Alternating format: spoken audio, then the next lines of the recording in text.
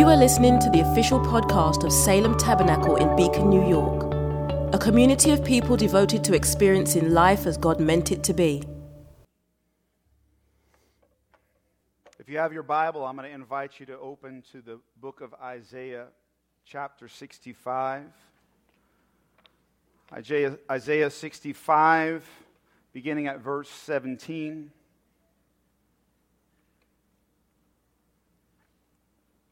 For behold, I create new heavens and a new earth, and the former things will not be remembered or come to mind. But be glad and rejoice forever in what I create. For behold, I create Jerusalem for rejoicing, and her people for gladness. I will also rejoice in Jerusalem and be glad in my people. And there will no longer be heard in her the voice of weeping and the sound of crying. No longer will there be in it an infant who lives only a few days, or an old person who does not live out his days. For the youth will die at the age of 100, and the one who does not reach the age of 100 will be thought accursed. They will build houses and inhabit them. They will also plant vineyards and eat their fruit. They will not build and another inhabit. They will not plant and another eat.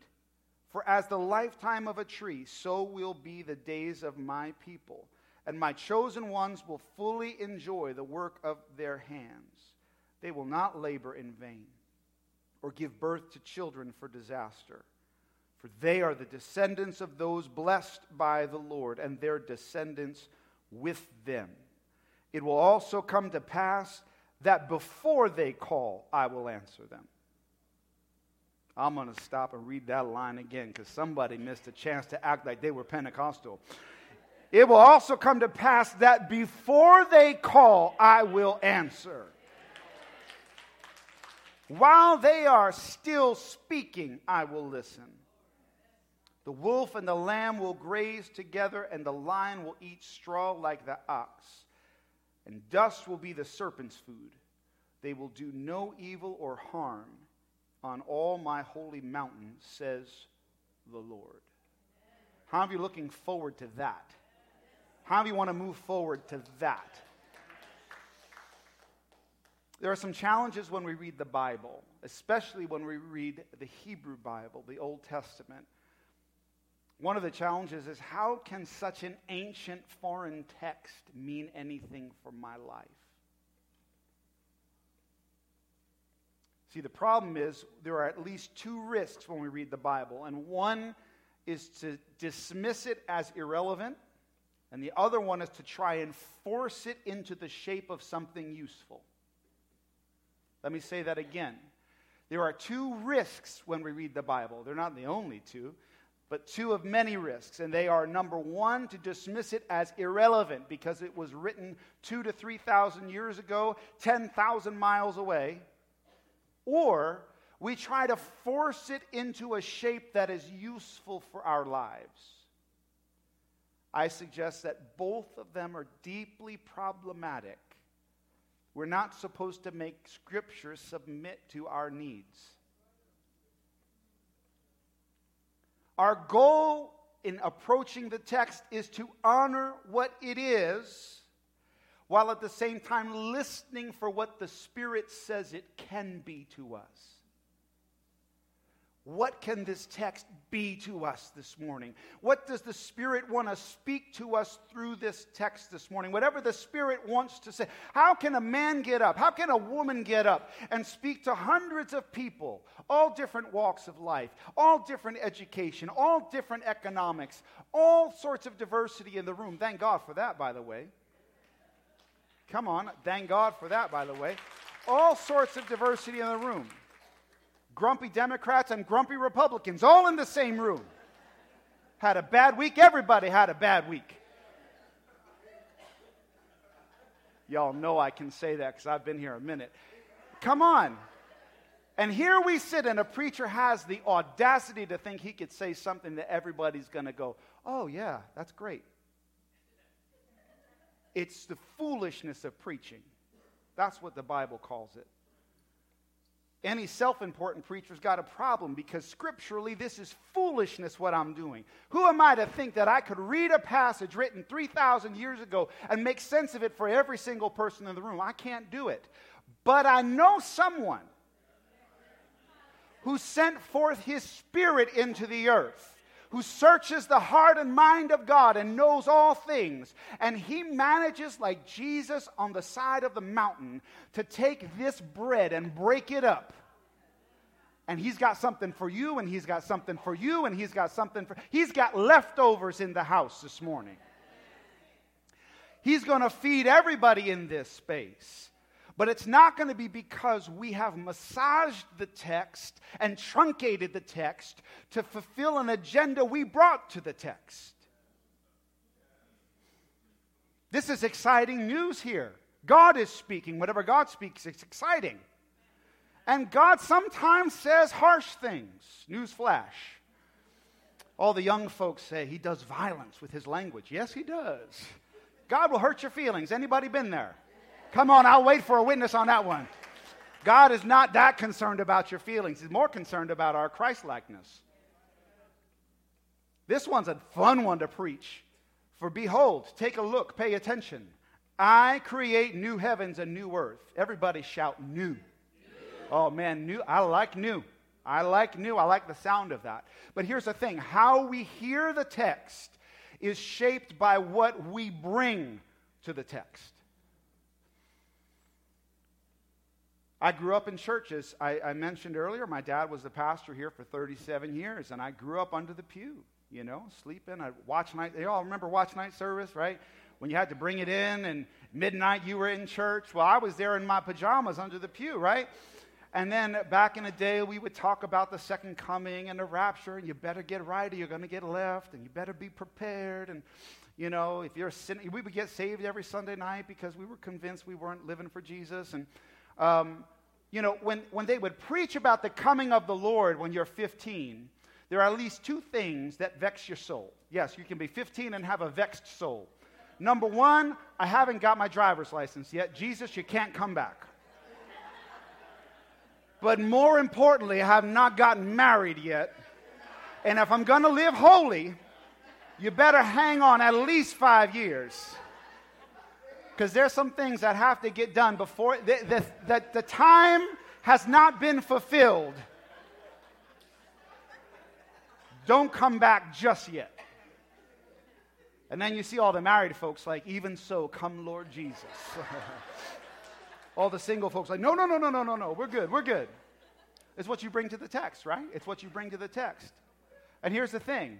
If you're poor, if you're oppressed, if you're living on the margins, if you're living in exile, and God says, I've got some new stuff for you, you're like, amen. If you've been beat down, knocked down, forgotten and looked over, God says, I'm shifting things. We got an amen ready in our mouth when God says that. You see, and that's a valid response to the word of the Lord. But then there are those of us that just love change. There are those of us that live under the tyranny of the novel. In other words, we've got to be on to the next best thing. We live in the fear of missing out. We like change for the sake of change. It hasn't worn out, but I'm buying a new one. Hello. He hasn't worn out, but I'm getting a new one. You know what I'm talking about. And see, for those people, newness is an idol. And so before we go further into the text this morning, I'm just going to invite you graciously, check yourself. Do you want new for the sake of new, or do you need new because what is will not suffice? Dietrich Bonhoeffer, who's one of my favorite theologians and thinkers and pastors, he wrote a book called Life Together. And in this book, he contrasted two kinds of community, the spiritual community and the emotional community. And he said the emotional community was pious, sort of in a moralistic sense, not in a good sense. It was pious, but it refused to take responsibility for its neighbors. In other words, this is a community that is very much present to what God might want to do, but for itself, not for the sake of others. And before we step further into the idea that God is doing something new, let's remember that God is always doing for the other, and we celebrate it not just for us, but for the other. This is not texts that should indulge our lusts. Because you know, lust is not just about sex, right? It's inordinate desire. It's a desire for a thing apart from process. So we need an ear to hear, as it says in the book of Revelation. We need an ear to hear what the Spirit says to Salem this morning. What does he say?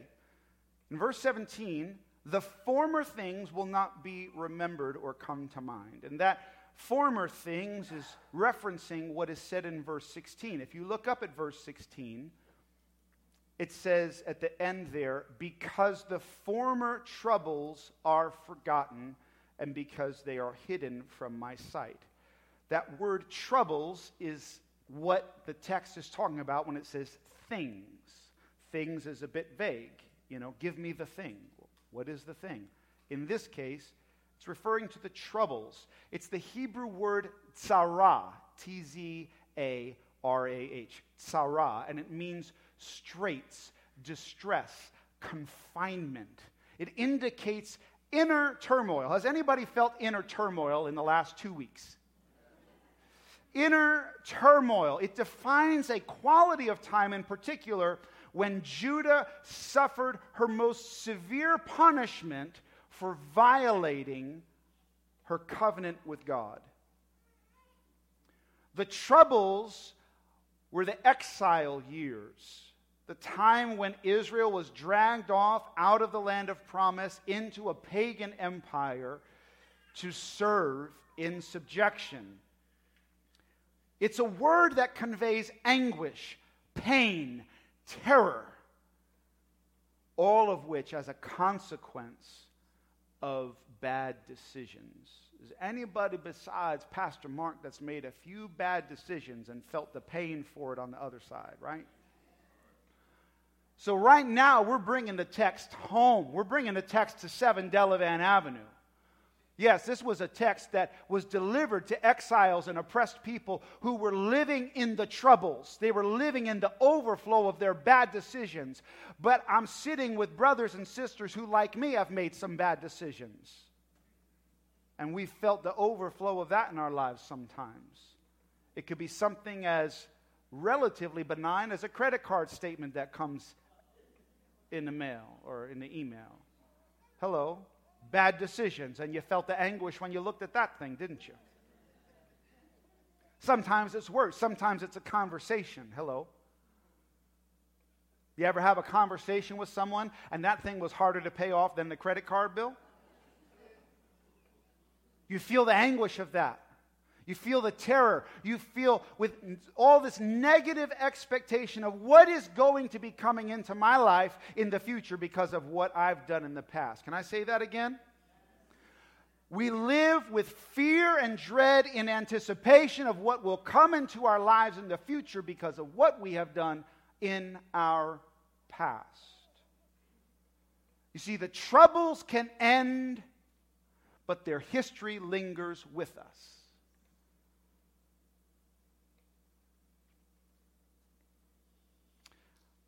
What does God say about these former things? They're not going to be remembered. Friends, I turned 50 this year. 50. And so here's what I can say. I'm well acquainted with involuntary forgetfulness. I know the feeling of standing in front of a cabinet wondering, why did I come to this cabinet?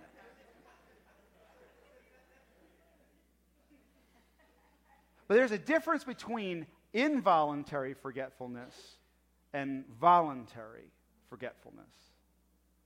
If you want to remember something, try to forget it. You write that one down. If you want to remember something, try to forget it.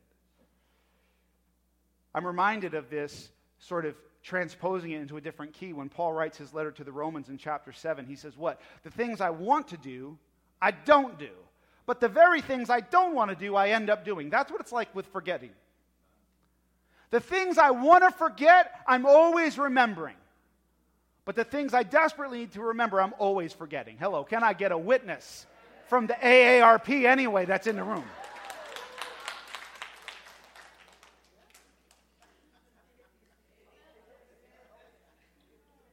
So here's the reality. I make a bad decision here, a dreadful decision, an awful decision here. The decision is made, the action is taken. It's done, is it? No, because what happens is I take all of these steps and I keep taking these steps here. And the action is in the past, but there's something that's lingering in the present, and it's called shame. You see, there's a fundamental difference between guilt and shame. Guilt isn't necessarily a bad thing. It's evidence that you have a conscience. Guilt is what the Holy Spirit produces in us through a redeemed conscience. Guilt is that thing that the Holy Spirit works with to bring about repentance, a change of mind and life. Guilt is that moral awareness that this is not as it should be. Now, guilt can be out of hand, and when guilt gets out of hand, shame is born. You see, guilt is a matter of what you've done. Shame is when you're convinced that wrong is who you are. Guilt is what we feel when we've done something wrong. Shame is what we feel when we believe that we are wrong.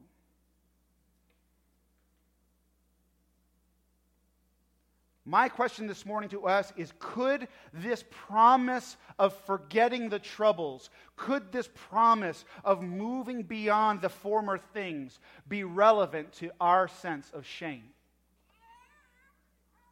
You see, we often try to manufacture some personal amnesia. You have that, it's like a stone in your shoe. You have that constant awareness in the back of your mind of your past, of the thing you don't want to talk about to anybody. The cliche being the skeleton in your closet. If you have a skeleton in your closet this morning, you might relate to this.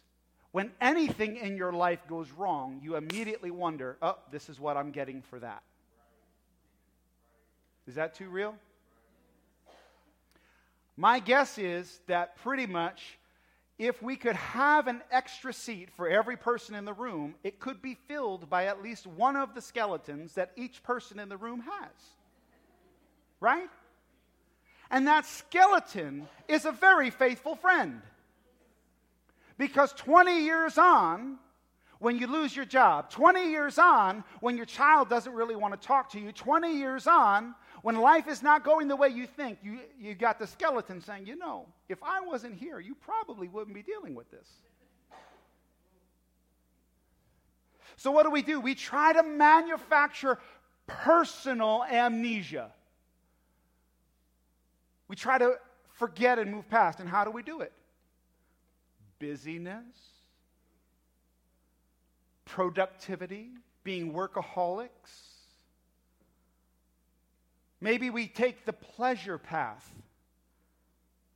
indulge ourselves, alcohol, drugs, shopping, anything that has an anonymous next to it, right? Perhaps we get more creative and psychological, and we have new narratives and new stories that we tell ourselves to try and reframe the past. We basically gaslight ourselves into trying to convince ourselves we really weren't that bad. We really didn't do a bad thing. How is that working for any of us? Where does the busyness get us other than exhaustion? Where does hedonism get us other than deep brokenness, physically, emotionally, socially? And the lying to ourselves, the gaslighting ourselves, the making up new stories about our past. We just end up splitting our soul, dividing our soul like a Horcrux from Harry Potter. There's the part of you that's real over here, and then there's the part of you that you've made up that you carry around with yourself.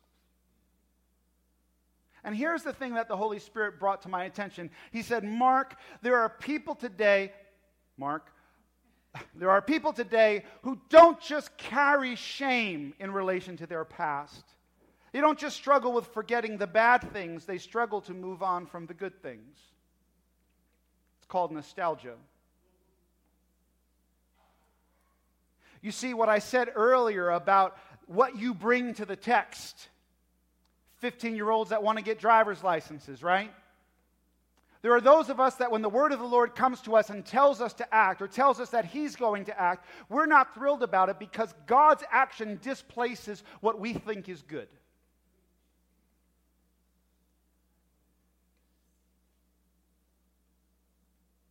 We fear that our best days are behind us.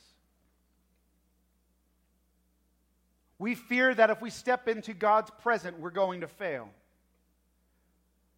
We fear change. Why? Because change often implies a loss of control. We love the status quo. Listen, if we're miserable, we don't love the status quo. But if we're middle class comfortable, it can be quite appealing.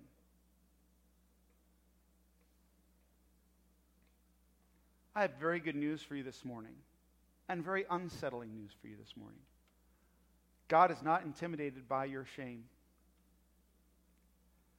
but He is not limited by your nostalgia either.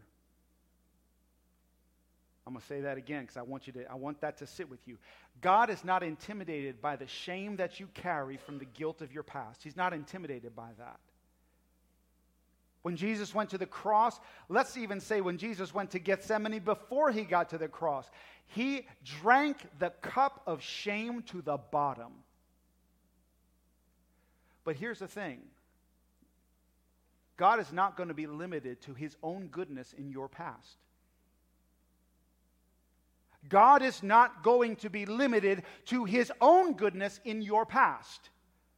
When we say God is good, we reflect and we look back, and we should. And that should provoke gratitude and thanksgiving. But looking back is not the bar.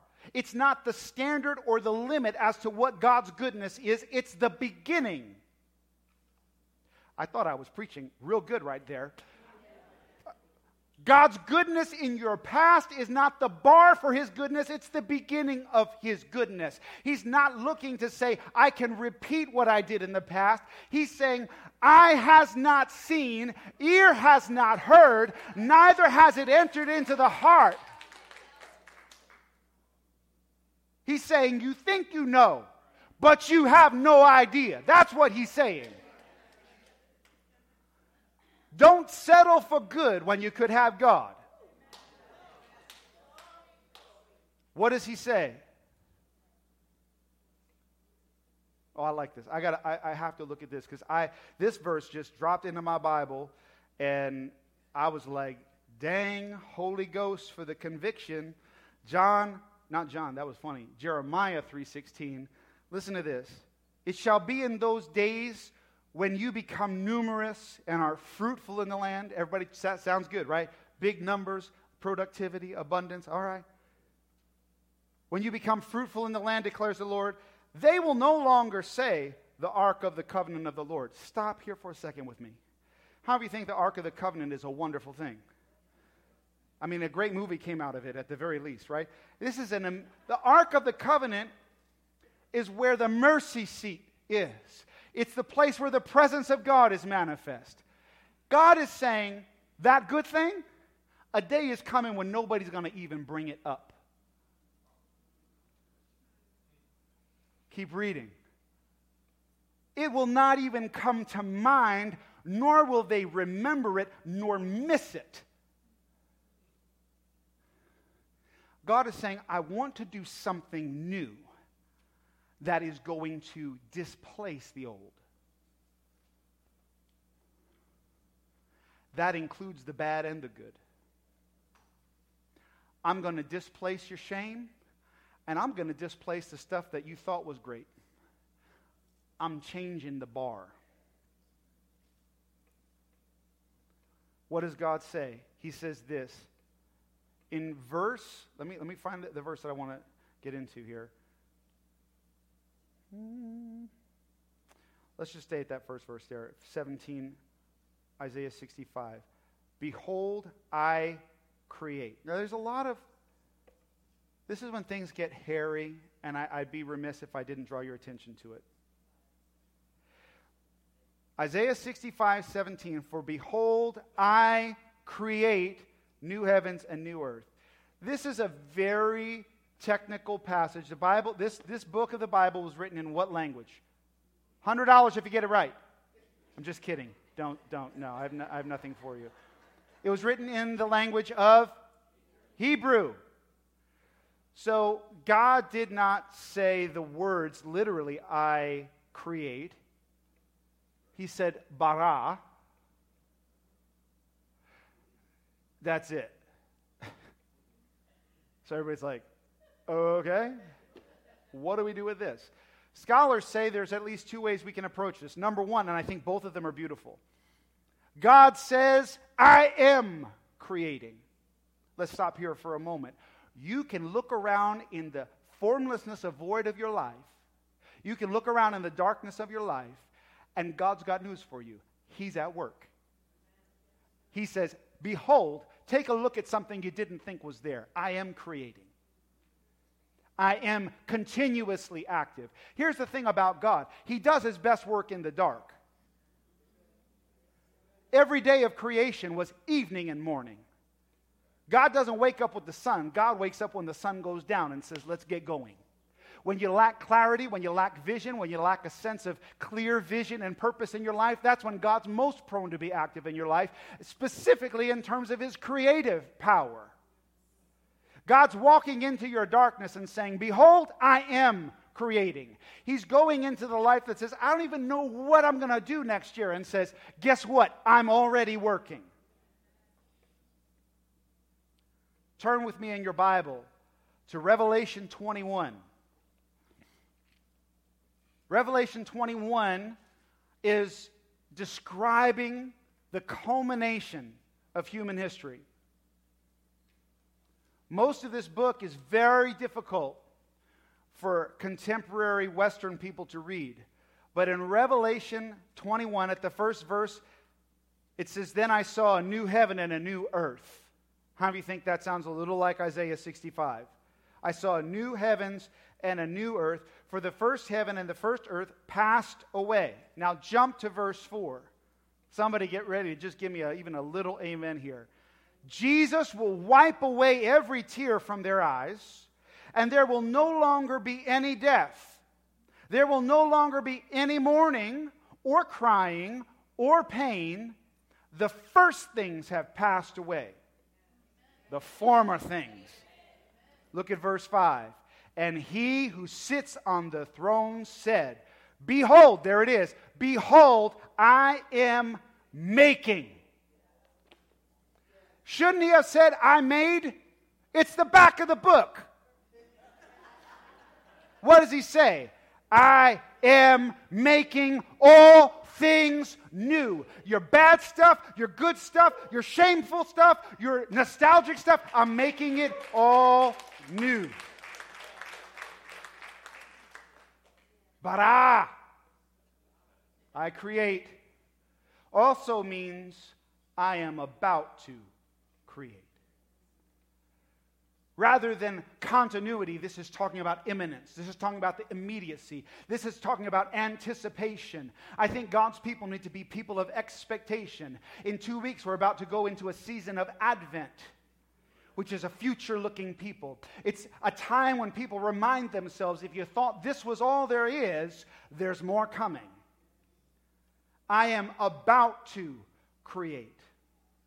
Turn with me over to John's Gospel, the very first chapter of John's Gospel. We have this incredible prologue to the Gospel, which begins with the same language we find in Genesis 1. Very intentional on the part of the Gospel writer. He says, in the beginning was the Word, and the Word was with God, and the Word was God. He was in the beginning with God. All things came into being through him, and apart from him, not even one thing came into being that has come into being. In him was life, and the life was the light of mankind. The light shines in the darkness, and the darkness did not control it. Why does John say in the beginning when Genesis says in the beginning? Because this is the fulfillment of the beginning, and what you see in Genesis 1 is about to be fulfilled and manifest in the Word revealed in John 1. What are we getting at here? We serve a God who is both creating and about to create. There's two in the beginnings. You say, you were talking out of both sides of your mouth. You were doing so well, and now it makes no sense. That's the point. I'm convinced if we're not sincerely and honestly talking about God, we can be simple. But the moment we try to get down and do honest business with God, it's going to get paradoxical at some point. If you're not talking out of both sides of your mouth, you're not doing it right. Why? Because we're finite creatures engaging the infinite one. Because we're people living in time, trying to understand a God who contains time. From our perspective, God is about to create. From God's perspective, He is creating. Both are true. And we need to cultivate trust that God is acting even now. And at the same time, we have to cultivate hope that we will see Him create something. Trust that God is active now, and hope that God's activity is going to be revealed. Somebody shout, trust. Hope. We need them both.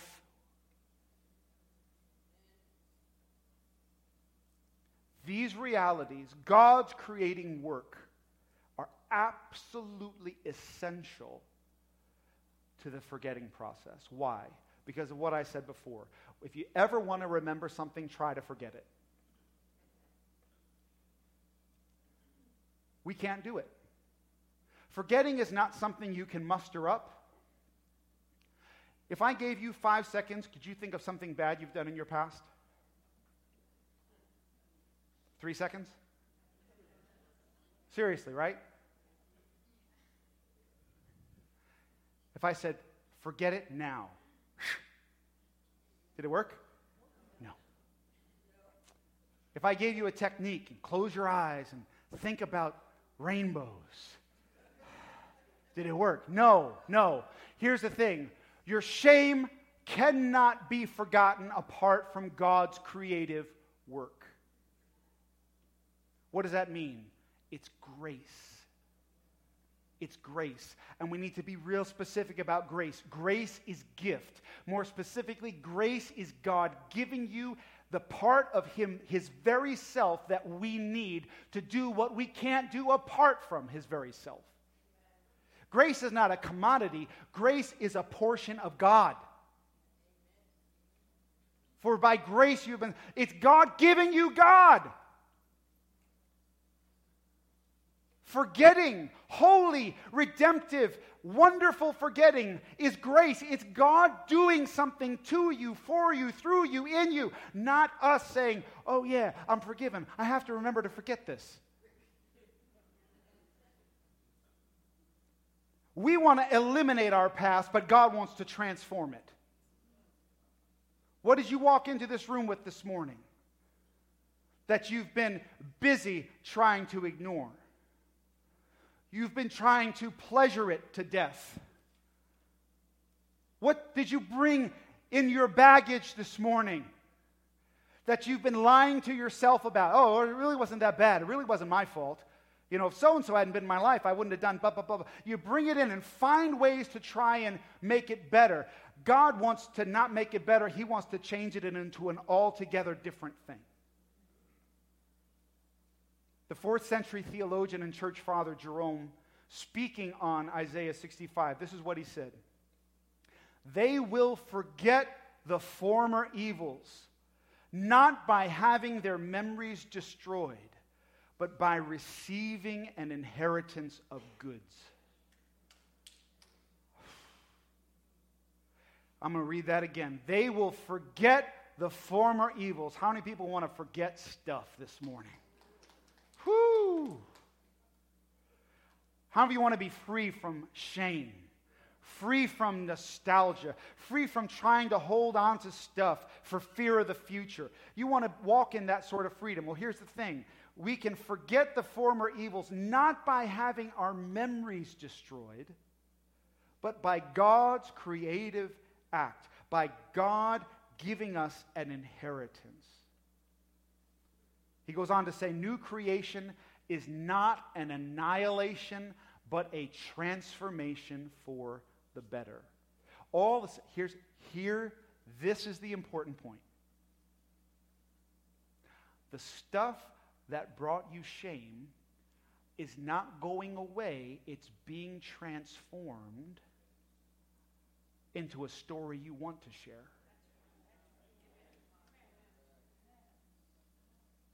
The very thing that has kept your mouth shut is going to be a river of life trying to get out of you, bubbling up out of you. The very thing, even the good stuff, that you were always talking about it in the context of the past, in the good old days. The good old days are suddenly going to be a way for you to say how God exceeded expectations. The good old days are going to be the way for you to say, I had no idea just how good he was until he did that. We don't do anything to forget. We receive forgetfulness as a gift, as a grace, which overflows from God's creative act. And holy forgetting can begin this morning. Remember, I am creating. It can begin now in Jesus. It'll be fulfilled when he comes. The very end of the book of Revelation, the 22nd chapter, the 20th verse. Come, Lord Jesus. That cry never goes away. Never goes away. I close with this. There's a phrase here in the 22nd verse of Isaiah 65, in the text that we read, and it says this, for as the lifetime of a tree, so will be the days of my people. We can read that at face value and just say people are going to live a long time. But the church fathers don't like that reading of the text. They see a lot of deep symbolism in this text, and part of the reason is because of the last verse. The wolf and the lamb are grazing together, right? The lion is eating the straw from the cattle. But then look at the third phrase. The dust will be the serpent's food. Where does that come from? The dust being the serpent's food. Isn't that, There's a place called the Garden of Eden. And there was an incident involving a snake whom God cursed and said, henceforth shall you eat the dust. So even in the age to come, the curse on the serpent is still in effect. In other words, he doesn't have an appetite for you. But the church fathers say clearly the prophet ends up in Eden over here. 70 Jewish scholars came together to translate the Hebrew scriptures into Greek. It's called the Septuagint, which is a Greek word for 70. In the Septuagint version of Isaiah 65, it says this, for as it was in the days of the tree of life, so will it be in the days of my people. As it was in the days of the tree of life, so will it be. The days of the tree of life are the days of Eden. The days of the tree of life are when people had access to immortality. Why? Because a Jewish rabbi walked the earth and said, I am the way, the truth, and the life.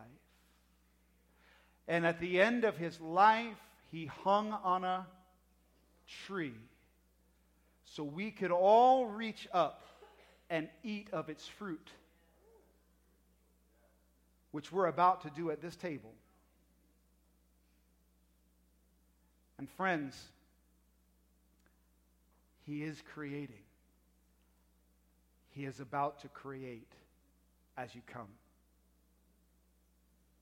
As it was in the days of the tree of life, so it will be in the days of my people. The tree of life is the cross. It never goes away.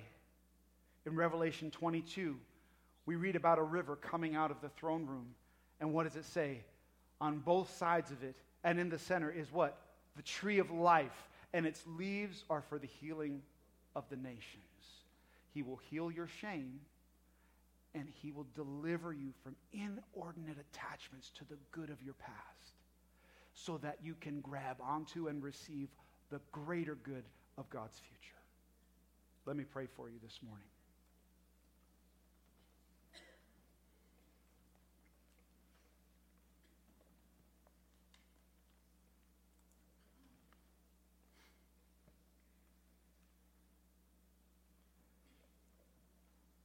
I have a feeling that there's a couple people this morning who really, really felt that word shame when I said it. And I really want to pray for you. I don't want you to leave here with anything less than a touch of hope in your heart. That forgetting is not only possible, forgetfulness is coming. That shame is going to be transformed for the better. And if that clicked with you, if you just want to raise your hand, you don't have to do anything. I just want to pray for you. That's all. Just right where you are. If you just raise your hand, I see hands popping up all over the place. Father, you see every person, and maybe even the person who didn't feel like they could raise their hand, but you see those of us that are reaching out to you. And I pray right now, Holy Spirit,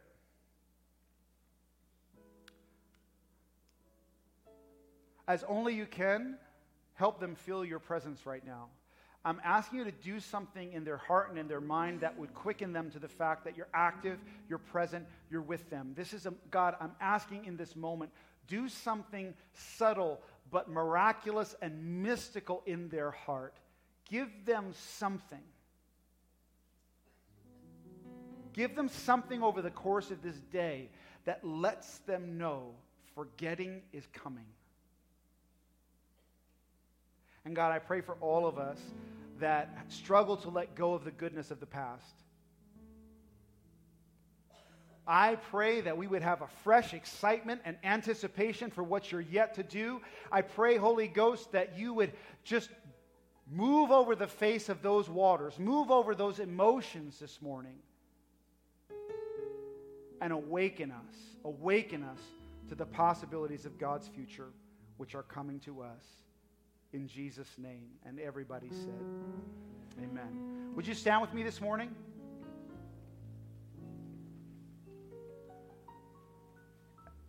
At this time, we're going to join our hearts and our minds with brothers and sisters around the world and through the centuries to confess with a full heart the faith that saves us. Would you join me? We believe in one God, the Father, the Almighty, maker of heaven and earth, of all that is, seen and unseen. We believe in one Lord, Jesus Christ, the only Son of God, eternally begotten of the Father, God from God, light from light, true God from true God, begotten, not made, of one being with the Father. Through him all things were made. For us and for our salvation, he came down from heaven. By the power of the Holy Spirit, he became incarnate from the Virgin Mary and was made man. For our sake, he was crucified under Pontius Pilate. He suffered death and was buried. On the third day, he rose again in accordance with the Scriptures. He ascended into heaven and is seated at the right hand of the Father. He will come again in glory to judge the living and the dead, and his kingdom will have no end. We believe in the Holy Spirit, the Lord, the giver of life, who proceeds from the Father and the Son. With the Father and the Son, he is worshipped and glorified. He has spoken through the prophets. We believe in one holy, Catholic, and apostolic church. We acknowledge one baptism for the forgiveness of sins. We look for the resurrection of the dead and the life of the world to come. Amen. And now we come to the table of the Lord together. I think we're all convinced, hopefully at this point, that God is in our midst. Amen? But now is a special opportunity to enter into the Holy of Holies, encounter him by faith at this table. And so we say, the Lord is here. Lift up your hearts. Let us give thanks to the Lord our God. It is right and a good and joyful thing, always and everywhere, to give thanks to you, Father Almighty, creator of heaven and earth. Through Jesus Christ our Lord, who on the first day of the week overcame death and the grave, and by his glorious resurrection opened to us the way of everlasting life. Therefore we praise you, joining our voices with angels and archangels and with all the company of heaven who forever sing this hymn and proclaim the glory of your name. Holy, holy, holy Lord, God of power and might. Heaven and earth are full of your glory. Hosanna in the highest. Blessed is he who comes in the name of the Lord. Hosanna in the highest. Holy and gracious Father, in your infinite love you made us for yourself. And when we had fallen into sin and become subject to evil and death, you in your mercy sent Jesus Christ, your only and eternal Son, to share our human nature, to live and die as one of us, to reconcile us to you, the God and Father of all. He stretched out his arms upon the cross and offered himself in obedience to your will, a perfect sacrifice for the whole world.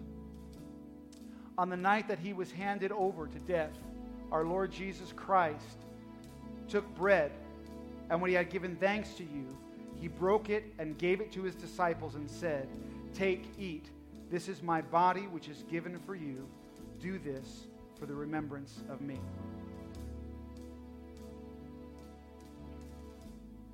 And after supper, he took the cup of wine. And when he had given thanks, he gave it to them and said, "Drink this, all of you.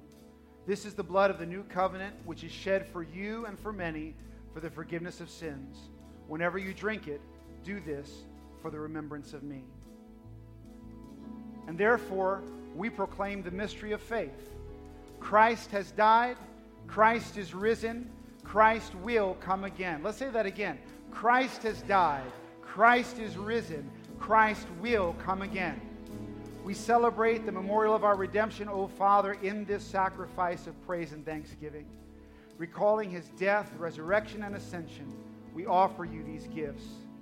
Sanctify them by your Holy Spirit to be for your people the body and blood of your Son, the holy food and drink of new and unending life in him. And sanctify us also that we may faithfully receive this holy sacrament and serve you in unity, constancy, and peace. And at the last day, bring us with all your saints into the joy of your eternal kingdom. All this we ask through your Son, Jesus Christ. By him and with him and in him, in the unity of the Holy Spirit, all honor and glory is yours, Almighty Father, now and forever. Amen. And now, as our Christ our Savior has taught us, we are bold to say, "Our Father, who art in heaven, hallowed be thy name.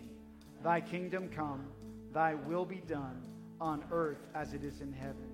Give us this day our daily bread, and forgive us our trespasses, as we forgive those who trespass against us. And lead us not into temptation, but deliver us from evil. For thine is the kingdom, and the power, and the glory, forever and ever. Amen." Behold the Lamb of God, who takes away the sin of the world. These are the gifts of God, the graces of God, for the people of God. It is the body of Christ, the bread of heaven. Thanks for listening to the Salem Tabernacle podcast. For more information about us, including gathering times and our location, check us out online at salemtabernacle.com.